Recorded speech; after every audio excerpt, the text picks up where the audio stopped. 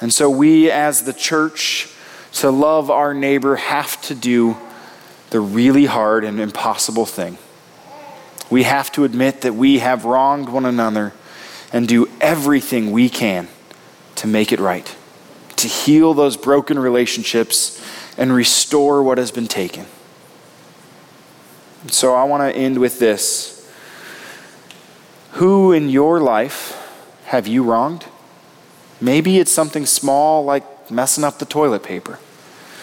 And maybe it's something really big that's been driving a wedge for a really long time. Can you take a step towards making it right today? Towards seeking forgiveness and granting forgiveness? What happens immediately after this? Jesus tells a story of a servant who is unforgiving, a servant who refuses to forgive others. And in the story Jesus tells, he says it will be worse for that servant than any other. They will be unforgiven of all of their sins because of their unwillingness to forgive others. If we want to be the church and love our neighbor, we have to be the ones who make it a point, a priority, not just sometimes or occasionally or on Sunday mornings, but every single day, to seek forgiveness from those whom we have wronged and to seek to make it right from those who've wronged us. And when we live like this, our neighbors will be loved today, tomorrow, and every day. Hi, this is Chris from The Point, a church where you can come as you are and you can text in your questions. You may not be sure what you believe about God, Jesus, faith, or the Bible, and that's okay, because faith is not about having it all figured out, and God is not waiting for you to put your life together before He'll connect with you. If you'd like to find out more about The Point, you can visit our website at thepointknox.com or connect with us on Facebook, Instagram, or Twitter at The Point Knox. Don't hesitate to contact us or join us in person every Sunday morning at 10:30 a.m. We pray this message has an impact in your life, or at least makes it easy for you to connect with God where you are. Anybody in here love conflict? Anybody try to avoid it at all costs? I know for most of us, our natural response is to try to avoid conflict. But I like in that video how it says so often we skip the steps of resolving conflict and go straight to managing it. How do we just deal with our differences as opposed to reconcile? As opposed to fixing what might be broken? And oftentimes I find that most long-term disputes between people start over something really small. Most really big conflict, if it was handled correctly in the beginning, could have been no big deal. Like, for example, yesterday. My son was having a moment where the toilet paper is just a little further out of reach than he's comfortable with, and it caused a meltdown. You ever had that moment? Or you're like, where do I find toilet paper? Oh no. And I have a sleeping baby on my chest. My legs are cramping from working at the Community Coalition. And of course, his response to that little moment of an unmet need was met by my response that wasn't the most loving and kind. And it blew up into an argument and into a fight and into yelling that it never should have been over just a simple piece of toilet paper. You ever had those kind of moments where things escalated way quicker than you think they ever should have? They became way more than you ever thought they could have been, and you're left at the end going, how did we get here? And more importantly, how do we fix this next? As we continue in this series, The Art of Neighboring, today's probably going to be the hardest in the whole series, because I think it's the one that we collectively are the worst at. Today we're looking at this reality that to love our neighbor as Jesus tells us to, we have to be the ones who are both willing and first in pursuing reconciliation. If we want to be the ones who love our neighbor, we have to see conflict and be the ones who move towards it to resolve it, as opposed to those who run from it because it's uncomfortable. So how do we do that? Well, we're going to look at a couple places in Scripture today where Jesus talks about conflict. And I want you to know that as I read these and I read them and I prepared for today, this isn't an easy thing to say, because I'm not saying it as somebody who's got it all right and does it correctly every time. But I'm reading Jesus' words going, gosh, if I did that more often, surely my life would be a lot better. So will you join me in this? Also, real quick as an aside, for those of you who are new here or you have kids here and you have no idea where the nursery is that was mentioned, if you go out these doors, the nursery's kind of in the back of the courtyard space. And that's where you can go if you need something more for your kids. We have extra diapers and wipes and things, because I have a 8-week-old and my wife is smart enough to say some people need that. So that's there if you need it. But we're going to look today first at Matthew chapter 5. These are Jesus' words that he speaks. It's kind of his first big public speaking moment. In all of his ministry, he's done several things according to the other gospels, but this is like the first time Jesus sits down and really starts to talk about what is life in his kingdom. What is life like when we live the way God intended us to live? How do we do this? And maybe you've heard this before. It's often called the Beatitudes, like the types of attitude that we as Christians should have.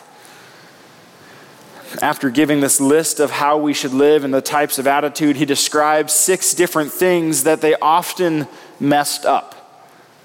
Like the Old Testament law is really good. It was God's intention to help the people be a certain kind of people.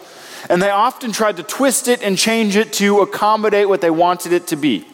And in one of these things that Jesus addresses, it's just that. The very law of God that he has given, they have wanted to twist and change to fit what made sense to them. This is what Jesus says, Matthew chapter 5, verse 21. You have heard that it was said to those of old, you shall not murder, and whoever murders will be liable to judgment. Seems pretty straightforward, right? Don't kill somebody. If you kill somebody, it's going to be bad for you. Simple, done, right? But the problem with that is, if we look at God's law and say, thou shalt not murder, well, most of us have probably not killed a man or a woman, right? There's a good chance that out of this room, very few of us have. And if you have, you probably experienced some kind of punishment or consequence or prison as a result, most likely. So when we read God's law and it says, you shall not murder, our natural tendency, what they were doing is say, oh, that's good. I'm good to go in that regard. But Jesus here in this list, he amplifies everything to a whole new level. And this is what he says next. He says, but I say to you that everyone who is angry with his brother will be liable to judgment. Whoever insults his brother will be liable to the council. And whoever says, you fool, will be liable to the hell of fire. Could you imagine being in that crowd? Like Jesus is all kind and loving. Blessed are the meek and blessed are the humble and blessed all these things. And you should be the salt and the light. And let me tell you, if you're angry with your brother, you're as guilty as if you killed them. Uh-oh. Hold on, Jesus. What do you mean? Like if I'm angry with my son or my wife or with one of you, what do you mean that I am liable to judgment? Well, I don't think we have to look too far in this world to see exactly what he's saying. See, when we're angry with our brother, our anger most often causes us to say or do things that are unhealthy for that person. Maybe we say something behind their back in the form of gossip, and we tell somebody else about how terrible that person is. Maybe we know that gossip's wrong, so we don't ever gossip. But in our mind, every time we think of that person, all that wells up is the anger inside of us. And rather than seeing them as the people God loves, and rather than caring about them the way we're called, all that we feel when we think of this person and we're reminded of what they've done is anger. And that anger kills inside of us any desire to love our neighbor. That anger kills inside of us any desire to put them first. So while we may not have murdered anybody, we certainly can kill them with our words as we destroy their reputation. And with our thoughts as we tear them down in our head before we ever once even come into their presence again. And then when we do, we only see things through this lens of anger and hatred and hurt and brokenness. Jesus says, if that's what's driving you, you will be liable to judgment. See, as much as we want to say anger isn't always that bad of a thing, as much as we want to say anger's not really that big of a problem, if we dwell in anger against the thing our brother or sister has done against us, or even more, against the thing we perceive against us, we begin to treat them as no longer our brother and sister. And this isn't good. Jesus, he continues, says, so if you are offering your gift at the altar, and there remember that your brother has something against you, leave your gift there before the altar and go. First, be reconciled to your brother, and then come and offer your gift. The altar for the people of God, the Jewish people, was the very place where you would go when you wanted to be made right with God.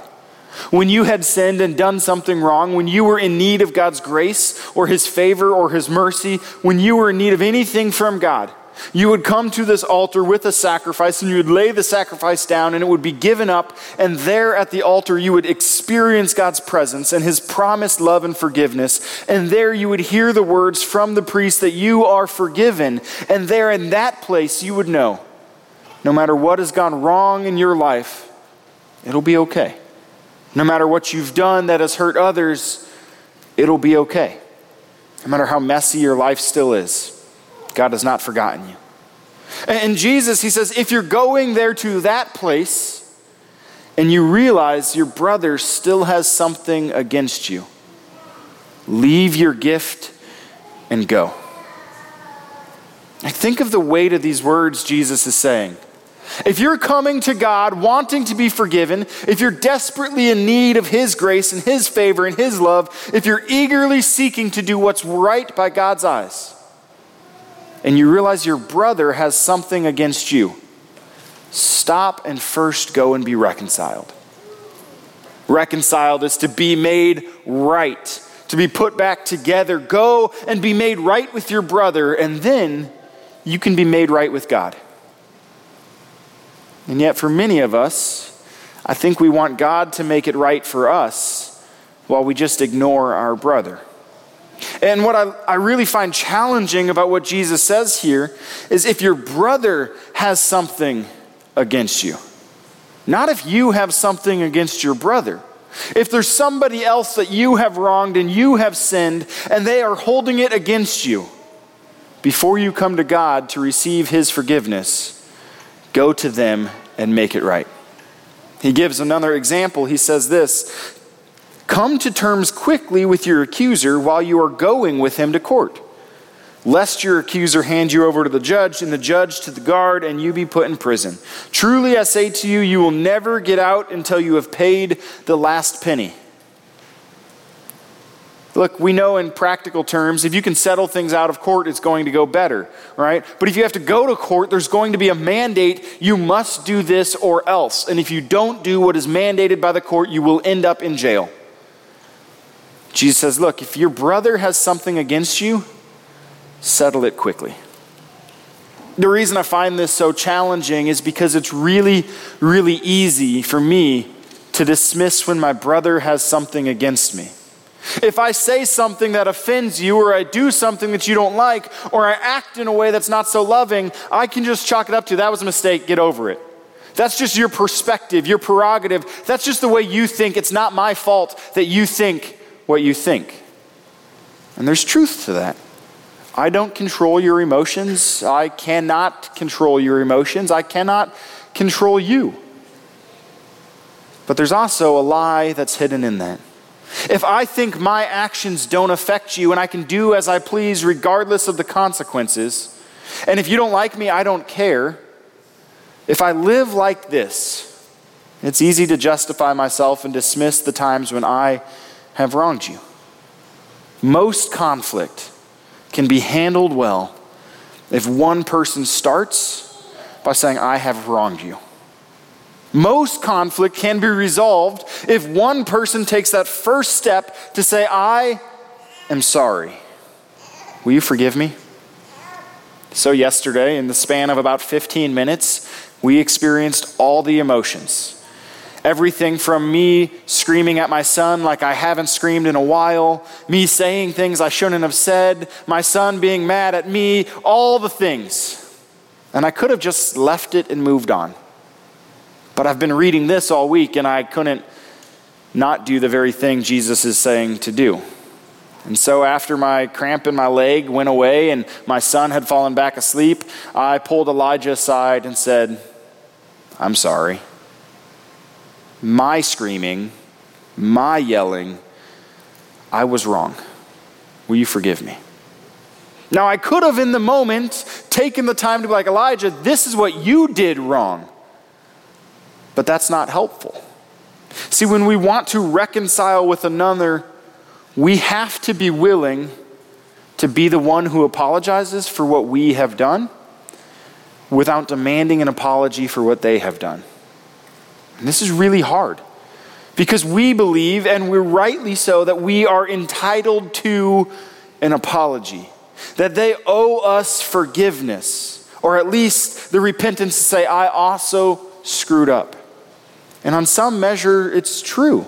There are times when we don't do anything wrong and other people wrong us, and we don't need to apologize when we are not the one in the wrong. But in almost every situation that has real conflict, there's something we could have done differently. I come from Nebraska, and if you've never visited the Midwest, there's this really weird thing called like Nebraska Nice. Apparently every Midwestern state has the same slogan. You have Iowa nice and Minnesota nice. They all just think they're really nice.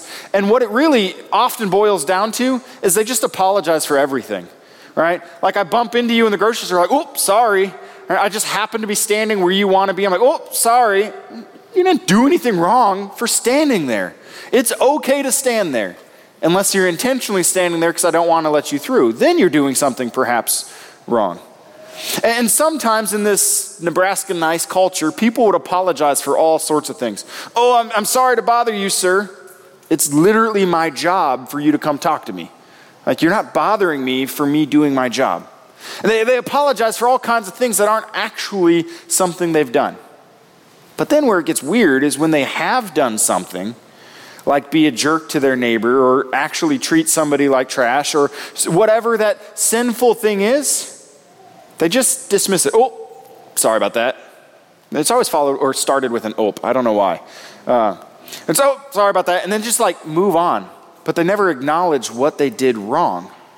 They never acknowledge that they might have actually hurt somebody by their actions.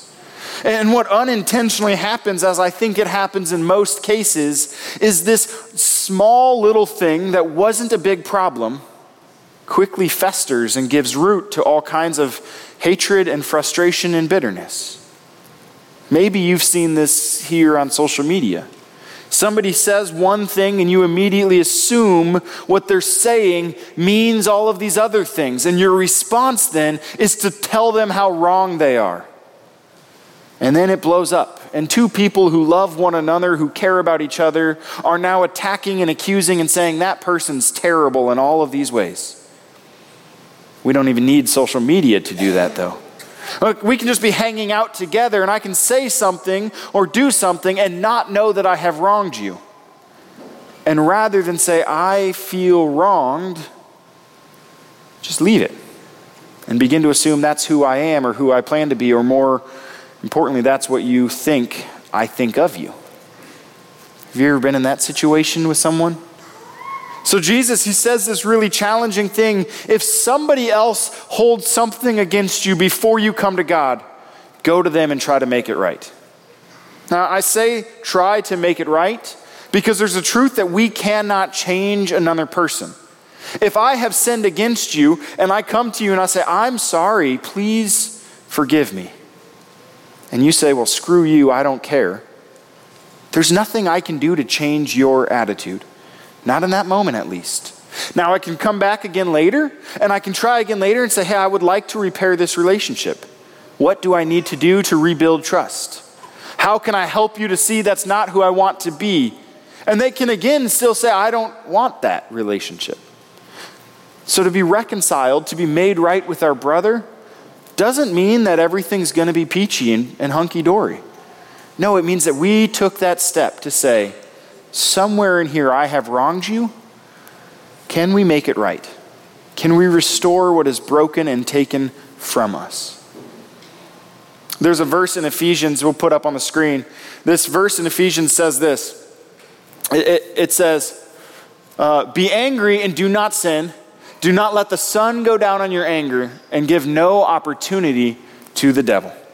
You see, the truth of anger for you and me is it is a natural emotion. Any pastor who tells you to never get angry is a terrible pastor. You are a person and people get angry. But what do you do with that anger? How do you act in that anger? I love this. It says, do not sin and do not let the sun go down on your anger. You see, the way you avoid sinning when you're angry is by not dwelling on it, by not allowing it to persist for days and weeks and months and years on end. The way you avoid sinning when you're angry is by seeking reconciliation. It says, give no opportunity for the devil. When we allow a division, a hurt, a wound, something that's come against us to dwell overnight, or to dwell for multiple nights or months. When we allow this to be something that separates us from others, we create an opportunity for the devil to come in and steal and destroy the very thing God is trying to do. So go and be reconciled. But then Jesus, in a couple chapters later, in Matthew chapter 18, Jesus again challenges what it means to be reconciled in a time of conflict. How do we do this? In Matthew chapter 18, there's the question, who's the greatest? And he says, well, children, be like that.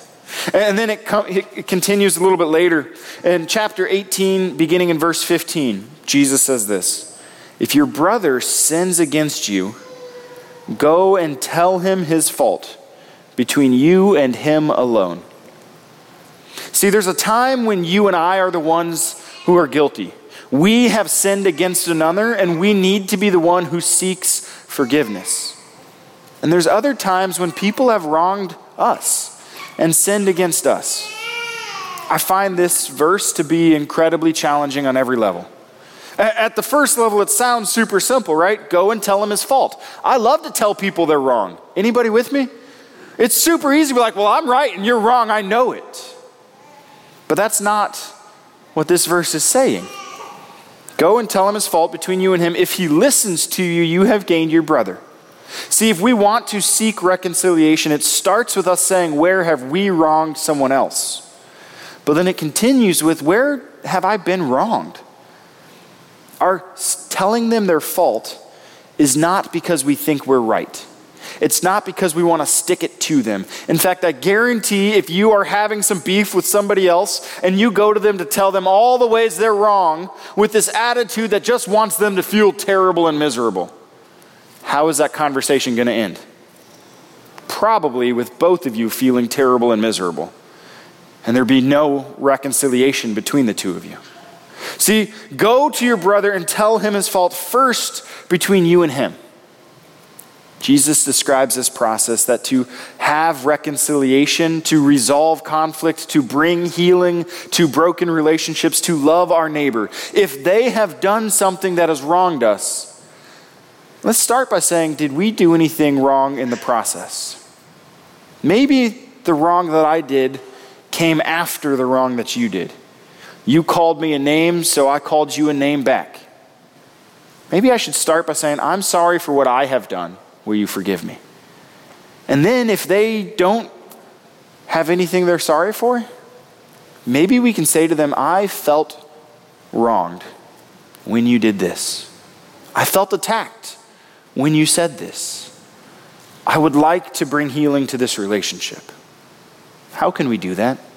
Go and tell them the thing out of an attitude of love, not out of an attitude of wanting to spite them or stick it to them.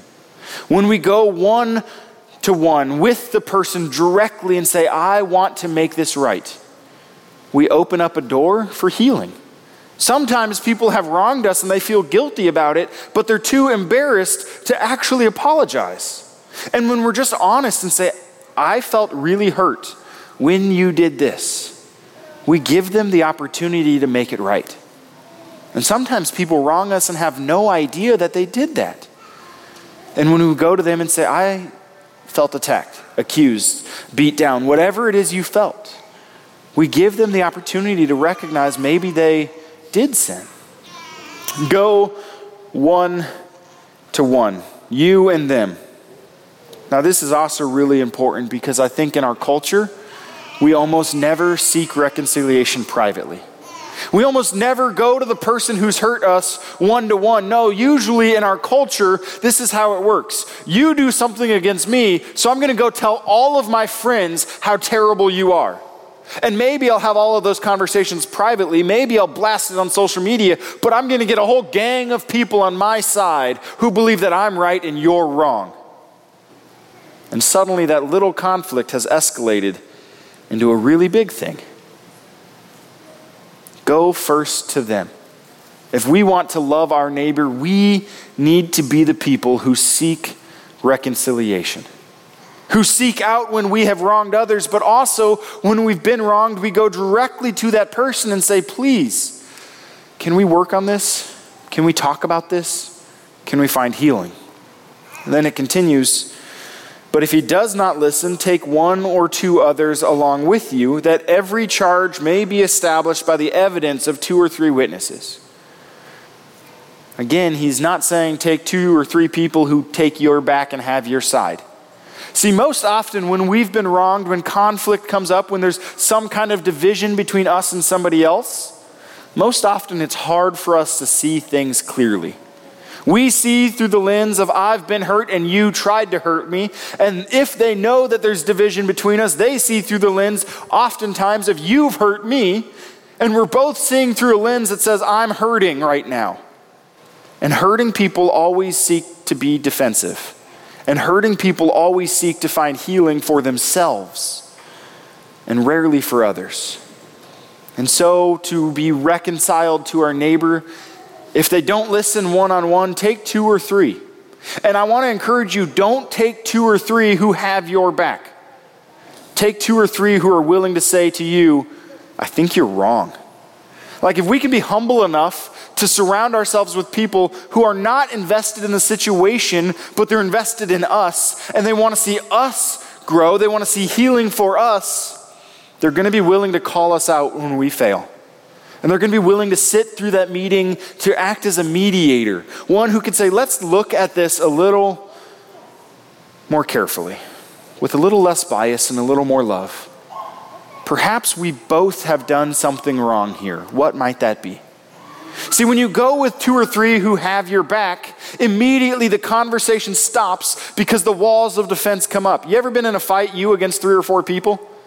You know pretty quickly, I'm not going to win easily. And so you have to dig in your heels and fight like you've never fought before.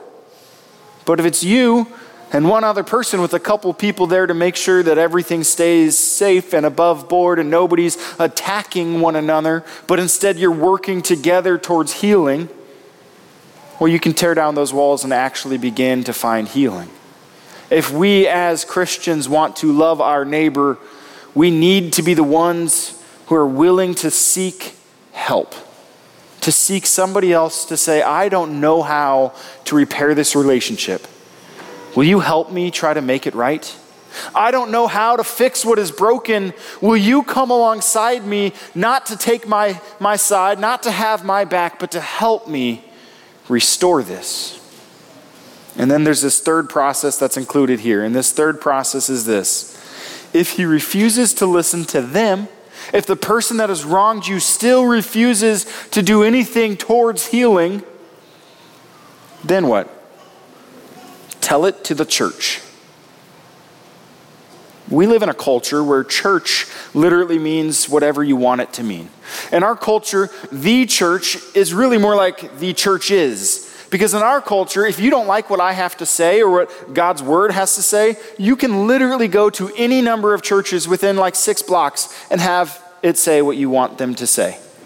Because we have a culture where the church is fractured and divided. Rather than following what Jesus says, the church says, if I don't like what you say, I'm going to do my own thing. And we've split into all of these congregations, some of which are following all kinds of wrong and weird things, and we fight amongst ourselves, and we act like it's okay. And we attack and we accuse other Christians in the name of Jesus because we say their Christian perspective doesn't fit with my Christian perspective, so they must be wrong. But in this age that this is being written in, where Jesus is speaking, the church was one body, one people. And if you read the rest of the New Testament, you'll see the most important thing for the church was a sense of unity. And unity did not mean sameness, but it meant one mind and one heart, one soul, coming together for one purpose: reconciliation. Where people from all walks of life, poor and wealthy, people from all ethnicities, people of all backgrounds, people of all sinfulness can come to one place, one gathering, and know that in that place, whether it happened in someone's house or later on happened in buildings like this, in that place, in this people, in that community, there would be grace and love and forgiveness and healing. And so Jesus says, look, if going in a small group doesn't resolve the problem, bring it to the church. Invite the whole church into the conversation and say, how can we move forward together? And then comes this really challenging thing. If they refuse even then, let them be to you as a Gentile and a tax collector. See, Jesus says, if they refuse to listen to you personally, and they refuse to work with a small group of people who are not on your side or their side, but are working for healing, and if they refuse to listen to the voice of the whole church as one body saying, this isn't okay, if they refuse all of that, let them be like those who are outside of the faith, set apart, not a part of what God is doing. You see, the truth is, when we don't live as people who seek reconciliation, there's nothing about us that looks like the church. When we live as if it's all for ourselves and you've wronged me and I must be right and therefore we can't be together, we are not the people of God. When we live like that, we're no different than every other person who doesn't know the hope and the grace Jesus offers. And so we as the church, to love our neighbor, have to do the really hard and impossible thing. We have to admit that we have wronged one another and do everything we can to make it right, to heal those broken relationships and restore what has been taken. So I want to end with this. Who in your life have you wronged? Maybe it's something small like messing up the toilet paper. And maybe it's something really big that's been driving a wedge for a really long time. Can you take a step towards making it right today? Towards seeking forgiveness and granting forgiveness? What happens immediately after this? Jesus tells a story of a servant who is unforgiving, a servant who refuses to forgive others. And in the story Jesus tells, he says it will be worse for that servant than any other. They will be unforgiven of all of their sins because of their unwillingness to forgive others. If we want to be the church and love our neighbor, we have to be the ones who make it a point, a priority, not just sometimes or occasionally or on Sunday mornings, but every single day, to seek forgiveness from those whom we have wronged and to seek to make it right from those who've wronged us. And when we live like this, our neighbors will be loved today, tomorrow, and every day. Will you join me in prayer? Heavenly Father, you have called us to seek reconciliation. God, we are guilty. Oftentimes we put our own needs, our own wants, our own hurts ahead of the relationship that you want to restore. Make us humble enough to seek forgiveness where we have wronged. God, make us gracious enough to lovingly and kindly come to someone one-on-one and seek healing first. May we be a people who find strength and community to go together with the goal of healing and reconciliation. And God, may we be a people that when the world looks at us, they see here not division, not hatred, not unforgiveness, but a love that conquers every hurt and every pain and comes together because you have forgiven us. Help us to forgive others. Thank you, God, for your grace and your forgiveness. May we share it wherever we go. In Jesus' name we pray. Amen. As we continue today with our worship, we are going to collect an offering. Normally the buckets will pass, but during COVID, we're keeping the buckets at a distance. So if you came prepared today with cash and check and would like to give that, you can give that in the popcorn buckets in the back corners as you leave. If you are prepared to give and would like to do that electronically, you can do so at thepointknox.com. However you give or whatever you give, know this: your gift helps us as a people go out of this place and into our community and seek healing for those who are hurting. And even for you, if you are in a place of hurting and need help with reconciling with somebody else, we want to be here for you, to walk with you through that, and to help you find the healing Jesus offers. However you give, whatever you give, you are loved, not because you give, but we give instead because we're loved.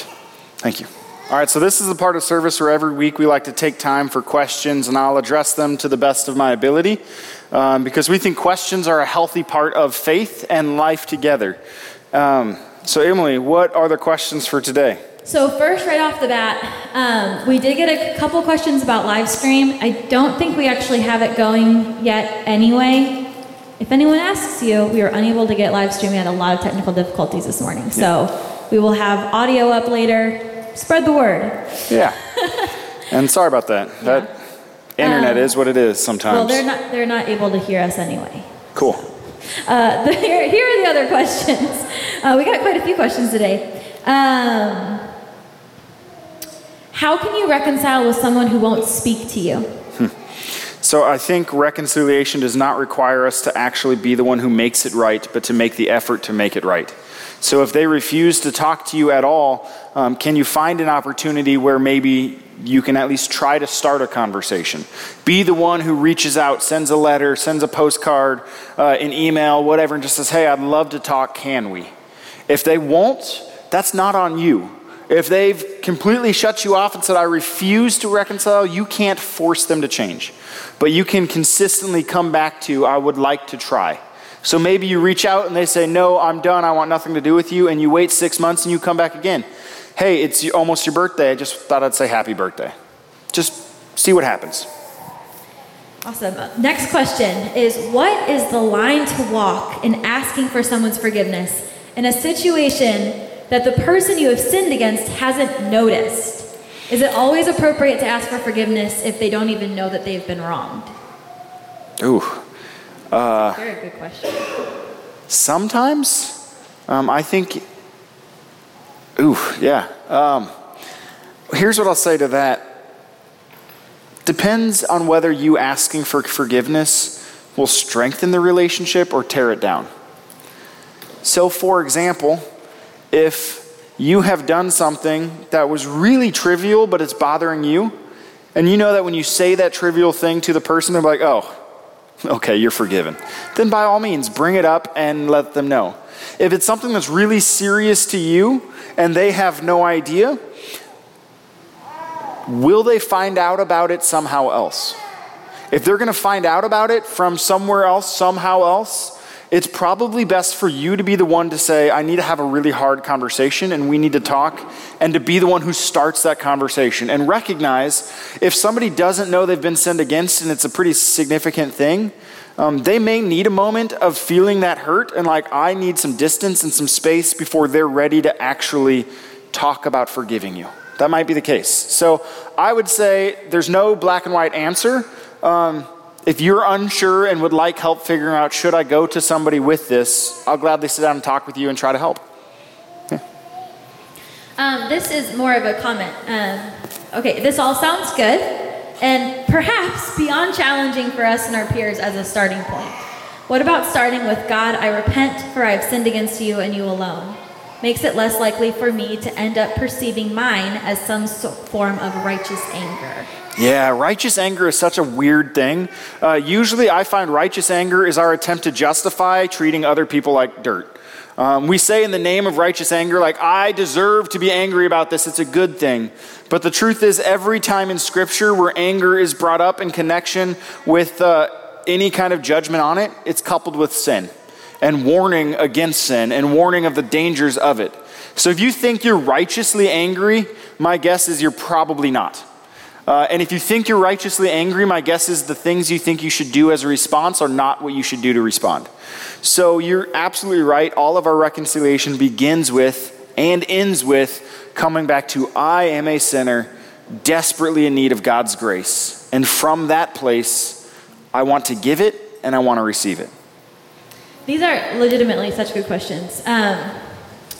In reference to last week's sermon and giving way to another person's sensitivities, at what point is reciprocation? If we continually conform to not offend their sensibilities, would it be prudent for them to eventually overlook that behavior so long as it wasn't sinful in nature? Would you like to look at this one? That was a lot.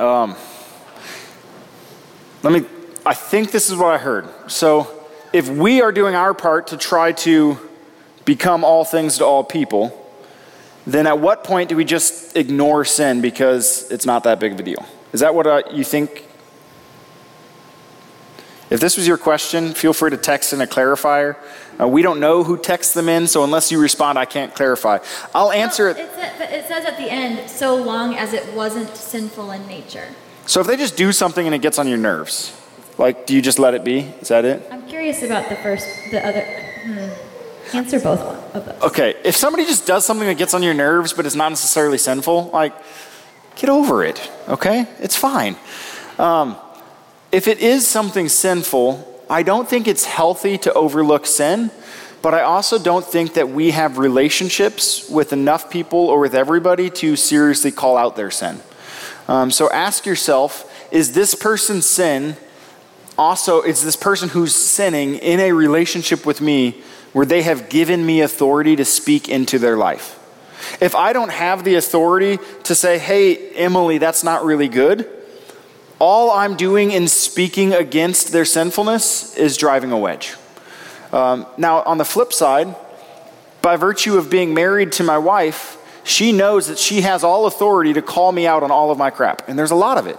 And so when I sin, she has all authority to come to me and say, Adam, that wasn't good, whether it's small or whether it's really big. And hopefully I respond to that correctly most often. Is that helpful?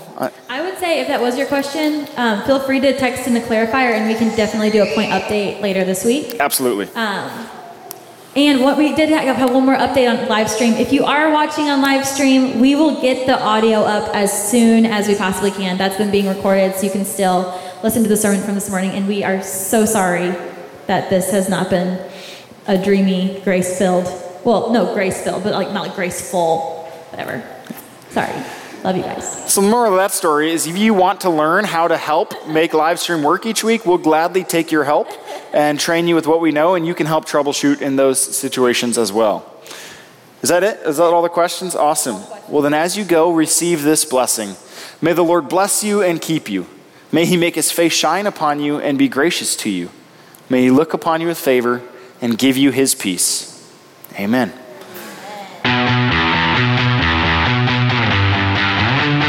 Thank you for listening to one of our Sunday morning messages. If this message has made an impact in your life, please let us know. Simply fill out the Contact Us page on thepointknox.com. And if you'd like to be a part of supporting the Point Ministry, simply go to thepointknox.com/support. Don't hesitate to contact us or join us in person every Sunday morning at 10:30 a.m. We pray this message has an impact in your life, or at least makes it easy for you to connect with God where you are.